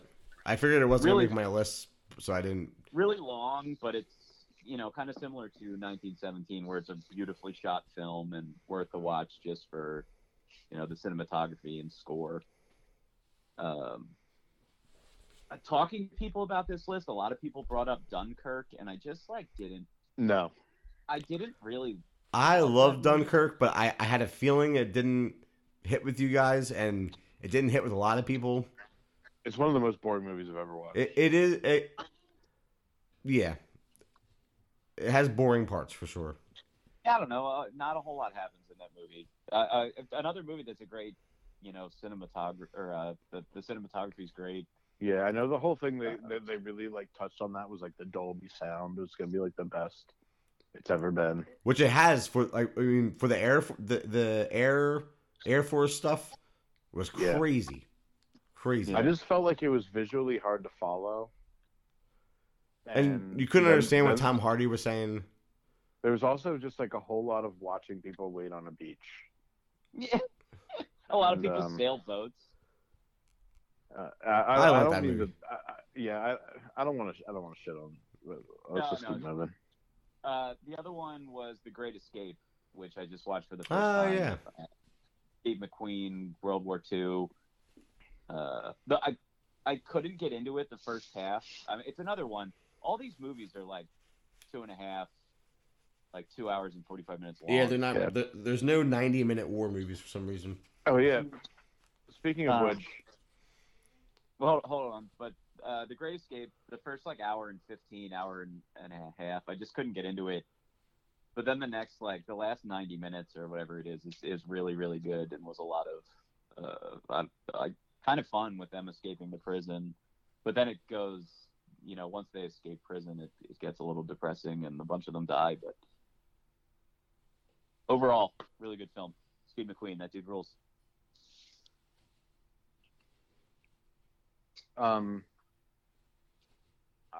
This will be the last movie I say, but I forgot to mention Patton. Yes. Which I actually watched this afternoon, but because it's so long, I fell asleep. Yeah. But the speech in the beginning is worthy of one of the top speeches of all time, which is a version of a real speech he gave. Apparently, the real speech he gave had a lot more profanity in it. And what's hilarious is that movie is, even though they curse a lot, they don't use the F-bomb, but it's a PG movie. Oh yeah, which is pretty they funny. Didn't care back then. As long as there was no titties. Amazing performance. And Yeah, that speech is. I watch it. I'm like, I think that's just like the greatest. Like, it's like a wrestling interview or like a wrestling shoot. Promo you cut. know? Yeah, it's seriously like an amazing wrestling promo. Like, no bastard ever died for his country. Never did anything glorious dying for his country. Only dumb bastards that like die for their country or some shit. Like amazing.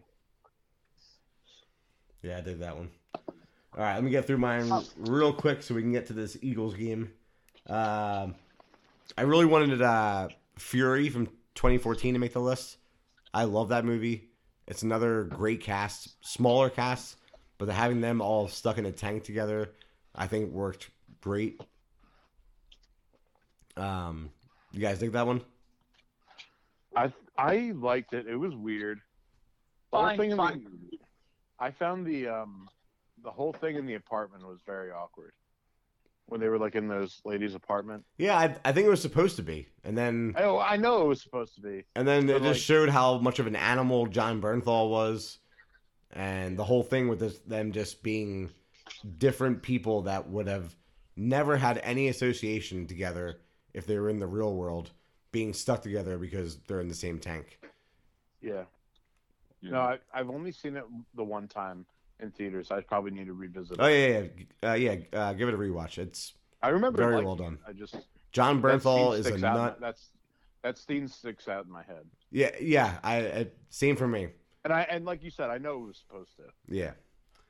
I wanted to mention Midway, the original and the remake. Actually, the remake's a little bit on the nose and cheesy, but pretty good. And the original is one of my favorites.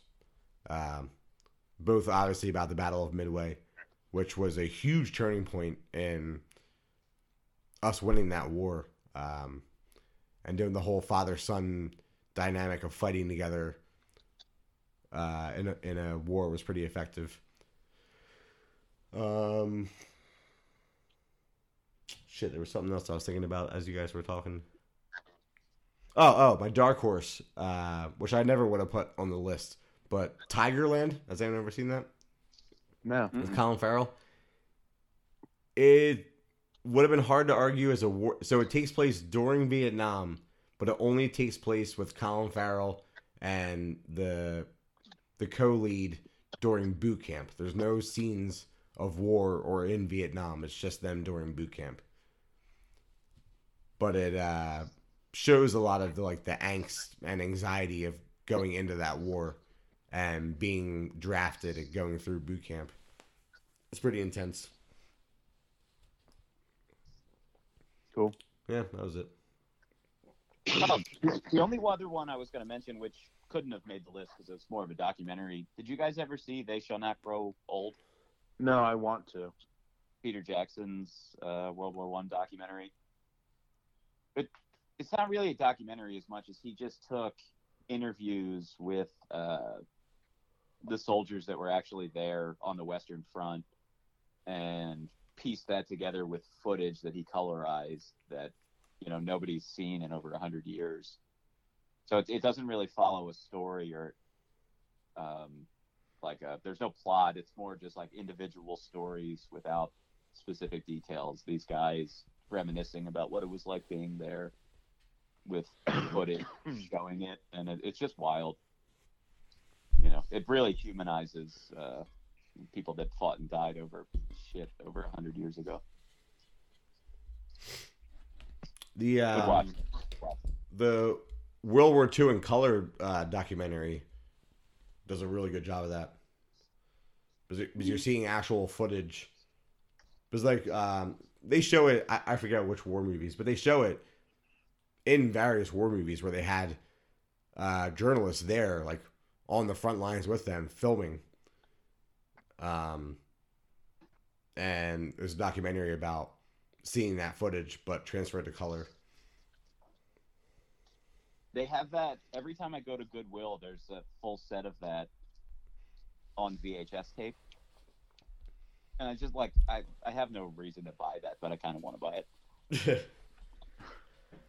So I don't know how we. I think that we need to do a documentary list at some point. I just don't know how we like categorize it. Because obviously there's documentaries in a million different topics. I do love. Have you I guys do love my docs. Rescue Dawn? Huh? No. Christian Bale Vietnam movie. You guys seen that? Nope. A long time ago, but I couldn't. It's like Christian Bale and Steve Zahn, Yeah. and the whole thing is that they're POWs in Vietnam. Directed by Werner Herzog. So it's actually based on, like, he decided to direct this movie because he had made a documentary years earlier called Little Dieter Needs to Fly. And it's about, and the documentary is about the dude, like, it's the real story about the dude that gets caught in that. And, like, the documentary is like a million, not that there's anything wrong with the movie's fine. But it's just like, because it's like you're hearing the real shit and it's like they interview the real guy, it's just like better, you know, because it's not just dramatization. So that's just because you guys were talking about or documentaries. Yeah, it's a documentary about Vietnam POWs, and Werner Herzog is, in my opinion, he's like the greatest documentary that ever lived. So. Yeah. Well, I hate to cut you boys off, but I gotta get on to that Eagles game. Otherwise, my recording of it is going to interfere with my recording of Yellowstone. All right. All You're right. in for a juicy Yeah. game so far. Good stuff. All right. We'll see you next week with probably a Watch Us or Die, and then we'll get back into another War Games. Sounds good. All right. Well, until then, we are the Killer Pod crew. Love, peace, and chicken grease. We are out of here.